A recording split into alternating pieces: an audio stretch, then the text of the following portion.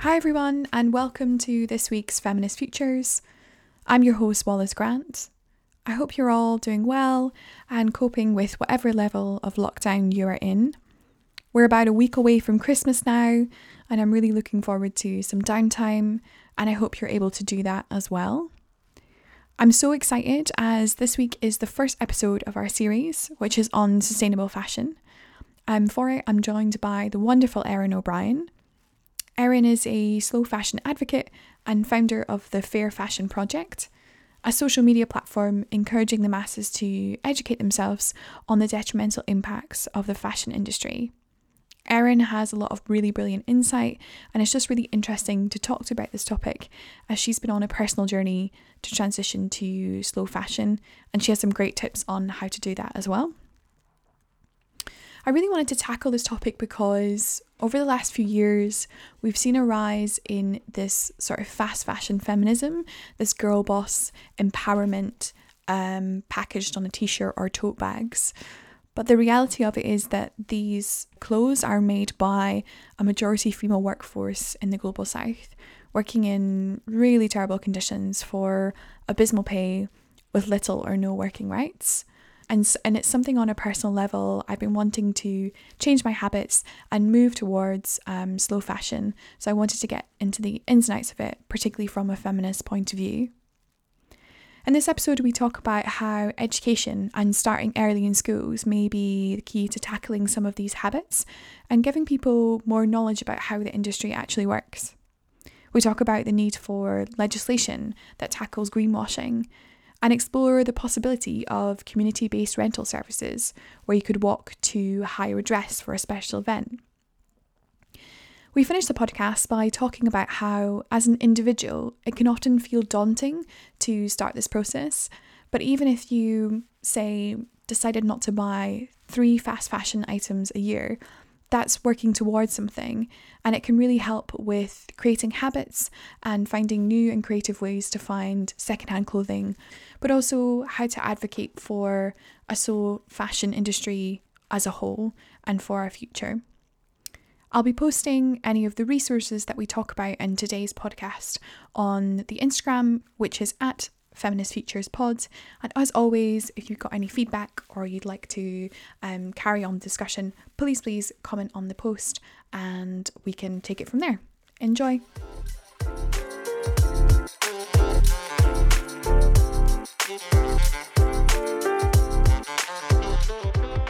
Thanks so much for joining me. I'm really excited to talk about this topic and I've been thinking about how can I, on an individual level, kind of start to be more sustainable and more ethical with the choices I make and not get dragged in by Instagram adverts, which is what lockdown has definitely done to many of, myself included and friends. But what I wanted to start with today was I saw this really interesting report. It was actually an NFT article, but it was from this analytics company called Edited. And they said that over the past 4 years, the number of clothes and accessories being described as sustainable has quadrupled in the US and the UK.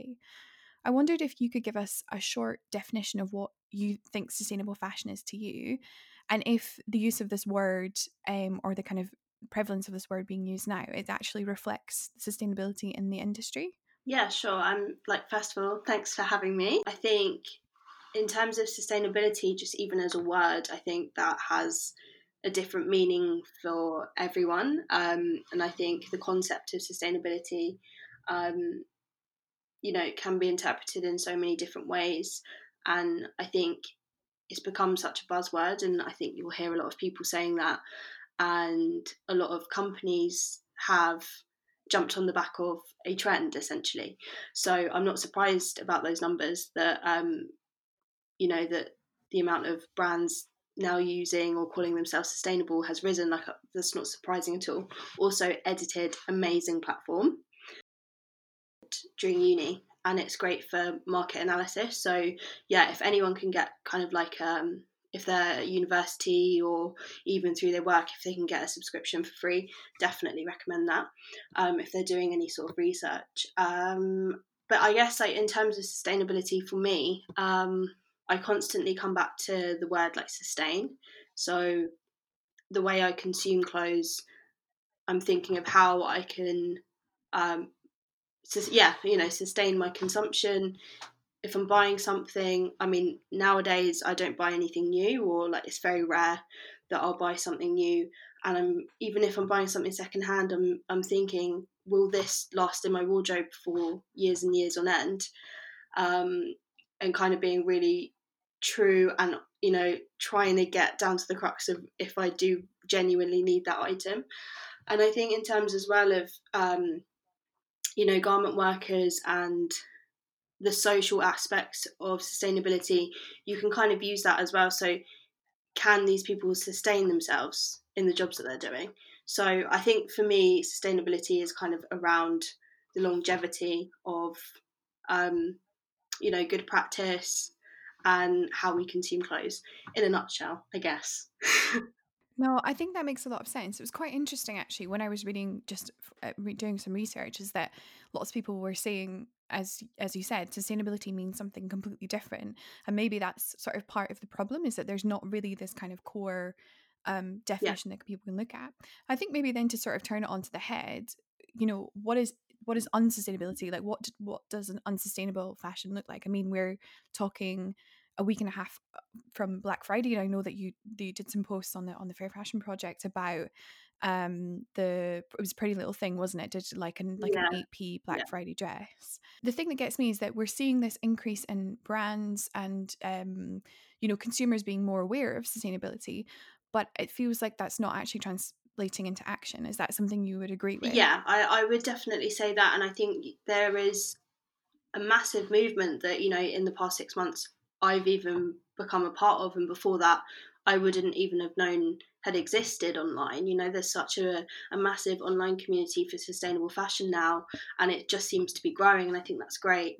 And in terms of, online social media campaigns like the Pay Up campaign, Fashion Revolutions campaign as well. I think that there's such a drive for sustainable fashion, but then on the flip side, you've still got people that don't know anything about it and are still, taking things for face value, and don't necessarily look between the lines of fashion and what they're consuming. With, for example, this idea of the 8p dress, anyone who has like a sort of vague understanding of how fair pay works, or just generally the kind of, as you said, like sustainability for people who are making the clothes and earning a fair wage Yeah. and stuff, there's no way that the company's losses are going to make up for that dress being 8p. You know what I mean? Like Pretty Little Thing, or not just them but others as well, are not going to have enough money in the bank to cover and make fair wages. But it feels like people are either, as you said, not educated enough on it, or they're Mm. kind of turning a blind eye. And I think I wanted to kind of come on to particularly to talk about the sort of garment workers, because when I was thinking about the sort of fashion from a feminist angle, or why it's important in terms of that, I want to kind of split out into two different things. And the first one is that predominantly the workers who make clothes are women, and they're women from the global south. I mean, the stats, I saw some of these on your post. 80% of garment workers are female, with globally less than 2% earning a living wage. I mean, I don't know if you, just in terms of your kind of reading and understanding, what kind of conditions are these women living and working in? Do you have a kind of sense of that? Yeah, I think it's good to note as well that, like the statistics that you've read, and I think it's good to remember that 80% are women and less than 2% globally earn a living wage. But I think it's great to note that that's just the surface of it all, and I think we need to remember the unsanitary working conditions, the gender related violence that goes on, the racism in the workplace. These are all contributing factors to, the overall injustice of garment workers. I haven't really had first-hand experience. I've watched the documentaries and I've read the articles, and listened to the podcasts, and you can get a general sense that things are really bad. The closest that I've ever got was actually at the beginning of this year. I went on a university trip to India, and we went to Mumbai, and we were taken around the largest slum in Mumbai. Actually, I think it's the largest slum in India, and it's called the Diwari slums. And it was a bit strange, to be honest, because we were kind of taken on like a guided tour of the slums, which I just found a bit, It's I don't know, problematic it in was, itself. Yeah, I understand. Yeah. yeah.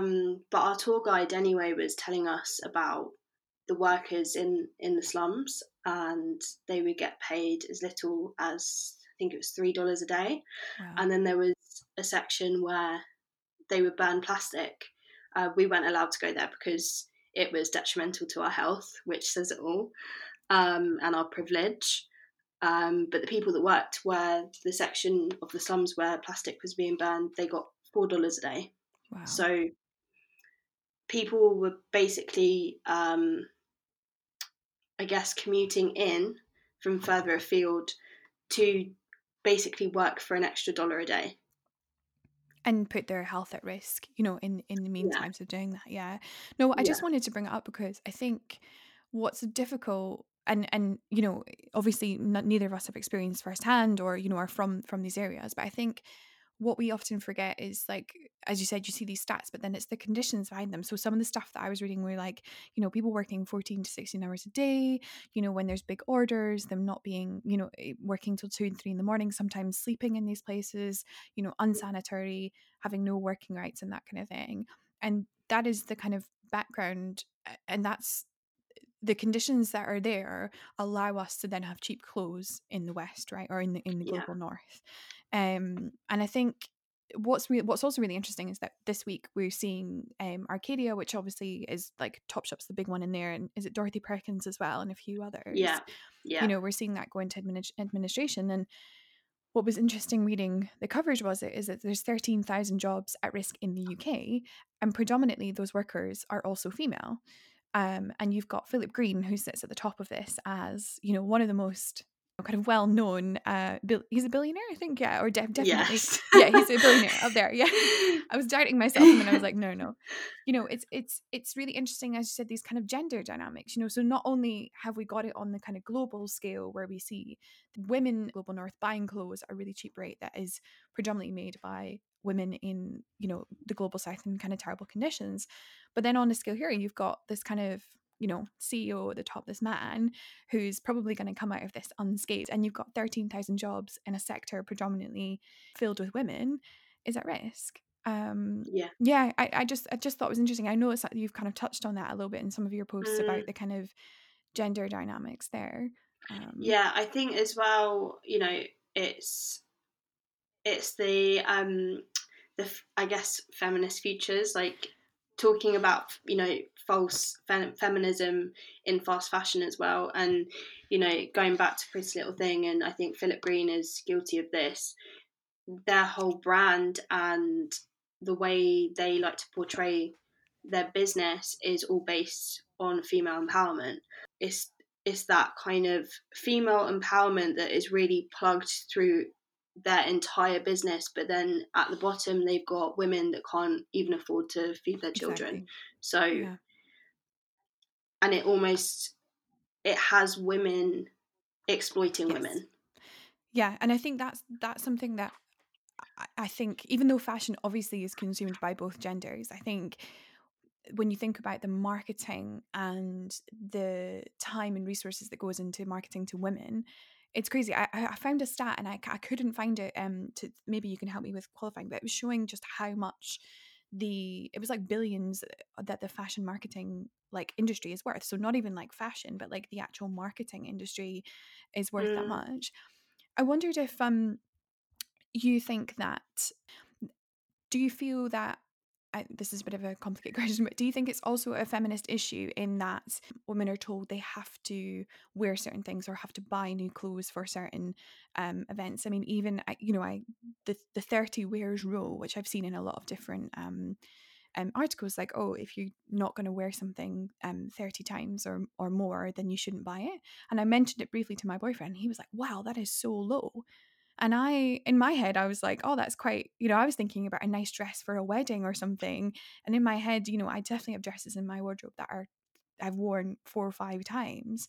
Um, do you feel that there is this pressure put on women more so than men as buyers of kind of fast fashion? yeah, totally. I think, to be honest, the evidence is is there, just in terms of um, the way fashion is marketed towards women. Um, I was actually talking to my dad last week because even if I look on the insights of my page, 94% of people that either follow me or interact with my posts are women. And, you know, we're all humans, we all put clothes on our back. And, Yes. you know, sustainability in fashion isn't a female issue. It is to some extent, but like men can be involved in sustainable fashion as well. And I think the movement is predominantly women, but I feel like at times sustainability in fashion leaves men out because Yeah. men are kind of painted with the same brush a little bit when you're talking about fashion sustainability, because, you know, a lot of the time billionaires get brought up or factory owners get brought up, and you know, in that story the men are the bad guys because they're Yeah. exploiting these women. But I think in terms of like a full-blown movement, we need to work out a way for everyone to be included in the conversation, not just women. And that goes with sustainability marketing as well, because it is very Completely. much um, a female conversation at the moment as well. Definitely. Yeah. I'd agree. I just want to quickly talk about one more aspect, and then we can kind of move on to painting a bit of hopefully a nicer, more positive kind of thing. But obviously, the kind of other aspect of fast fashion or unsustainable fashion is the impact on the climate. So, you know, a stat that I read said that the UK fashion industry is the country's fourth largest carbon emitter. And actually, some research done by the Boston Consulting Group said that even though there's all this talk of kind of sustainability or moving towards, you know, slow fashion, actually they're expecting the industry to increase by 81% to 2030. So already they're Wow. seeing these like this massive increase in the kind of volume of clothes and footwear being made. Um, in terms of kind of talking about it from is do you feel like the climate change angle is useful in the conversation of sustainable fashion? Is Yeah, I think, I mean, even when we're talking about this topic, I think both from the social aspects and the environmental aspects, it is quite daunting to talk about. And I think as soon as people hear the words climate change, it's almost like they shut down a little bit. yes. And there's a lot of eco anxiety that goes on. I think in terms of education for sustainable fashion, in terms of the environment, I think it's so, so important, because I think people will need to realize as well, even if they are spending money with small sustainable brands, it's still creating a carbon footprint. It's still using water. It's still you know, it's still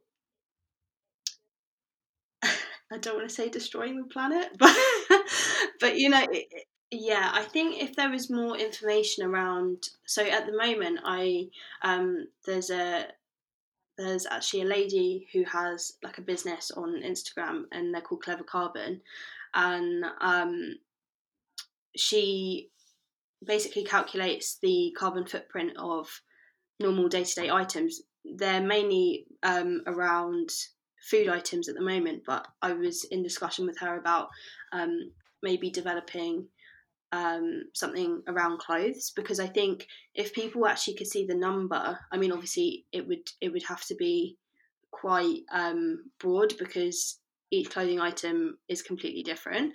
But even like a Yeah. general gist of how much your clothing calculates in terms of carbon. And then also, I think people forget that like when you're wearing your clothes as well, so during its lifespan, it also has a carbon footprint. When it's sitting in Yeah. landfill, it has a carbon footprint. It all adds together. So there's so much really, you know, really, that we can educate ourselves on in terms of the like environmental factors of the fashion that we consume.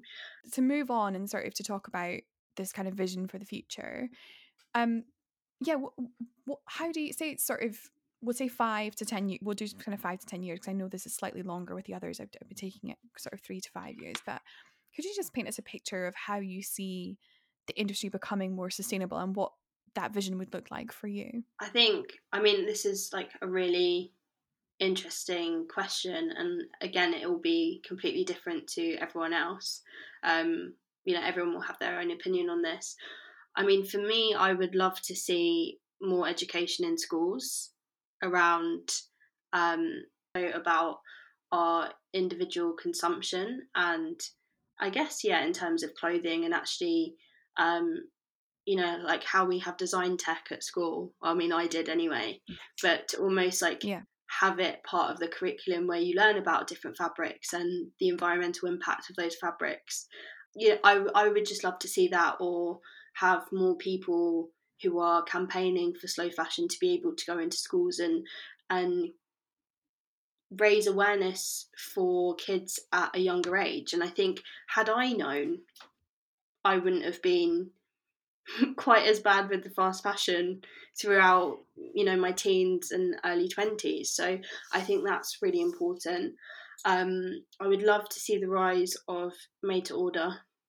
I think it just, it makes sense. And I think even for fast fashion brands, I think it could be a useful thing that they could even utilize at the moment, and almost have like stores, like a showroom type thing, and then people order, and then people would literally just have to slow down. They would have to decide, do I actually want this, because I'm going to have to wait 3 to 4 weeks for it to arrive, and just be Mm-hmm. more So mindful. that would be, yeah, so made to order would be like, oh, I need a new winter Yeah, jacket, and I could go in to a shop and look at different styles and say, okay, this, and then they would tailor it essentially yeah, to my like yeah. size and You see a stuff. lot of Yeah. it with small clothing brands, and if they're like limited collections and everything like that, and it works because obviously there's less risk for waste, um, and then brands aren't left with all of this surplus stock that they have to discount and try and get rid of,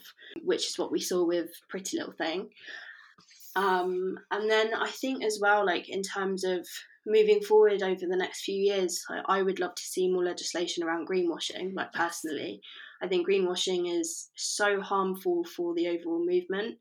And even in the UK, I think if we could get some sort of legislation around protecting Yeah. words, such as sustainability or green or eco-friendly, have those as protected words. And I think that would help to kind of eradicate all the people that are jumping on the back of a trend, essentially. So essentially say, if you use the word sustainable, it has to have meet a certain criteria Yeah, or framework, yeah. and so that doesn't exist at the moment. Then that's not No, something not that. that I know of. No. When I was researching it, because I did my dissertation around ethical fashion, Mm-hmm. and I did a bit on greenwashing, and I think there was a bit of legislation in the States. I think it's like, I can't remember exactly what it's called, but it was in the 90s, and So it's, yeah. it's not really been reviewed, or it has, but it's not really taken seriously. And I think Mm-hmm. even if we're just talking about it from the UK market, our government just needs to be really genuine about if they care about climate change or not. I think we just really need to see that. Yeah. It seems like such a small thing, doesn't it? Like in terms of legislation, it's not very. It doesn't seem very controversial as a first step of saying, right, we're going to create a framework where you can only do this. As I imagine it's kind of a bit like fair trade or like, that kind of thing. I'm actually quite surprised that the EU, there isn't any legislation coming from the EU, considering that there's like a million legislation about whether you can call a non-meat burger a burger. There's always the French get up in arms about that. Sorry, any French listeners. They always get up in arms about which you can call meat or dairy and that kind of thing. And it's a very similar conversation, Yeah. isn't it? Like what, you know, actually just saying, holding a mirror up and saying, is this sustainable in terms of that? I wanted to just to talk a little bit about fair pay and like creating a kind of fair pay for garment workers. I know that there are lots of different campaigns that are for this and that kind of way. I wondered your opinion on whether you think the garment industry can continue to exist if there's minimum wage introduced. Say there was legislation that said you have to pay these garment workers a fair pay in their Yeah, country. I think, yeah, that's a really important question. Maybe not something that I really know the answer to myself, if I'm being totally honest. But I think I've seen this argument come up where um, if people move away from fast fashion too fast, Yeah. where does that leave the garment workers? If everyone's decided to stop buying fast fashion tomorrow and buy from ethical, sustainable brands, the garment workers would be a hell of a lot worse off. Yeah. So I think it needs to be a gradual shift. And I think in terms of, say, if there was legislation around brands having to pay a national minimum wage in the Yeah. country of origin of those garment workers, I just feel like the brands would find a way to find even, well, I guess they'd find cheaper options, because they Yeah. seem to always find the cheaper option. So I think they'll almost always find a way to cut the corners, and Yeah. I think it's then just shifting the problem elsewhere.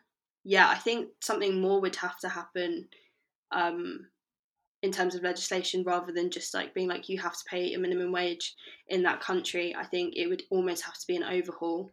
I don't know what that Yeah. overhaul would be, but that would be. I guess that's my opinion. It's like you can't rely on sort of the goodwill of these industries to do it Yeah. themselves. There needs to be kind of structures in place. Yeah, I think the transition thing is really interesting, and actually, the podcast I've done with Alexa McGivern, which is on environmental justice, she talks about that, this kind of like the move away from green jobs, that kind of thing. The transition is actually the biggest problem, because it's how do we sustainably, using that word again, move into allow these workers to transition into jobs that are sustainable and that they're able to get good pay for. And it's interesting to hear that some people have said, okay, well, if we completely go away from fast fashion, we're kind of losing that, but you're just propping up this bad system for the sake of it. I wanted to kind of also just to talk a little bit about rental companies, because I know that that's kind of become quite a big thing in your kind of vision of the future. If you see them expanding and them growing, and just to understand if you think they are sustainable, or they can be part of this kind of movement.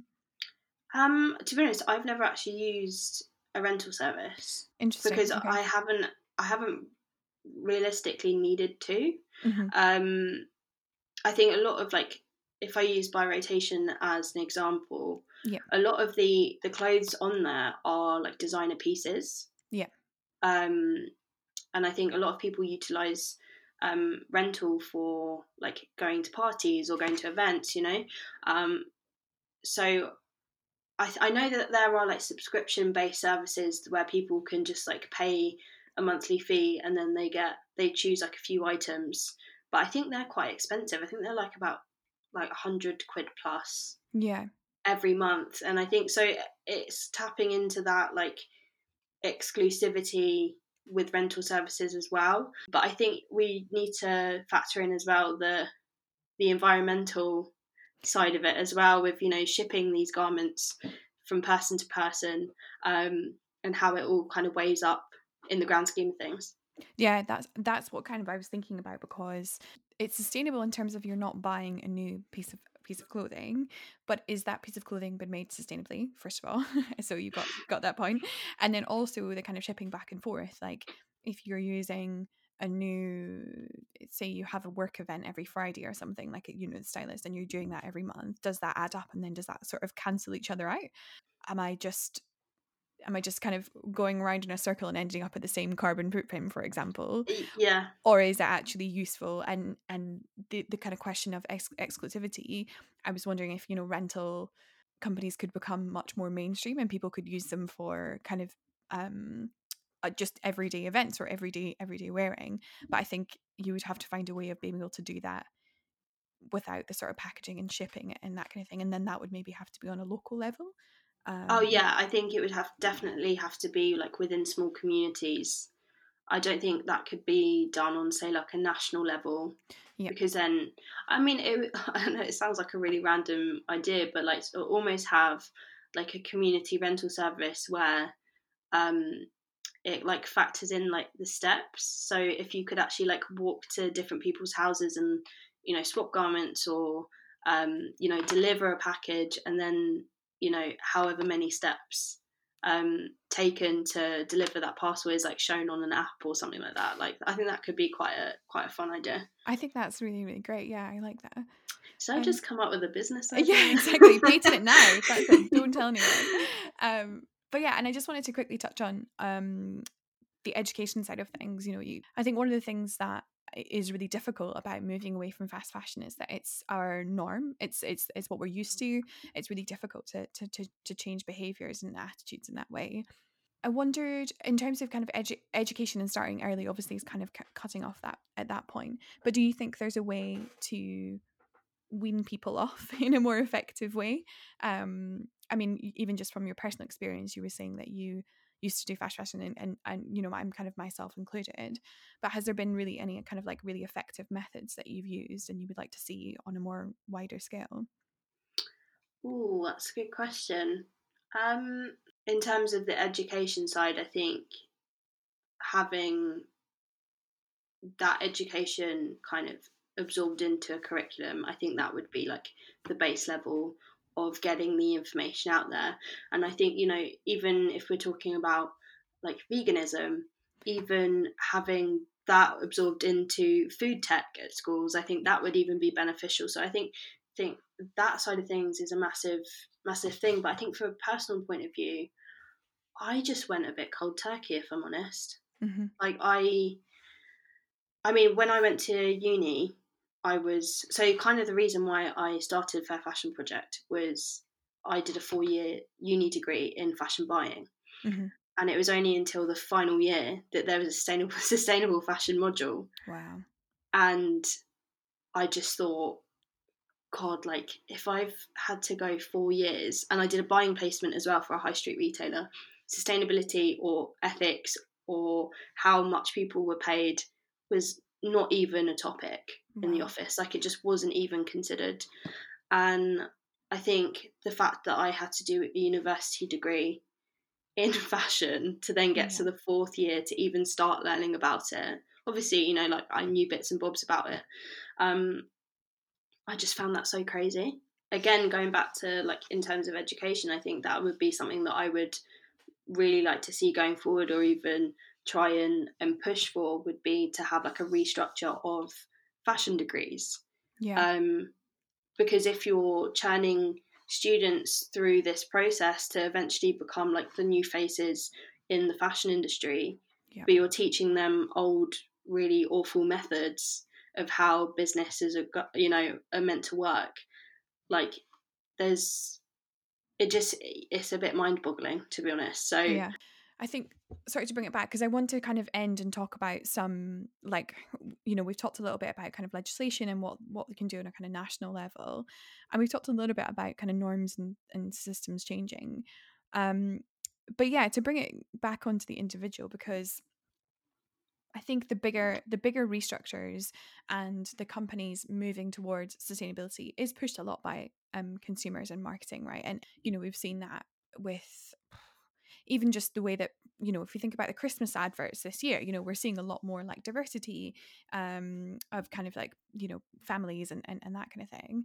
yeah, I wondered if there's anything as an individual that you think is the most useful thing to do in terms of swaying these companies. So is it, signing petitions? Is it emailing them? Is it tweeting at them, kind of doing Instagrams? Is there anything, any methods that you found that are useful for engaging brands on this topic?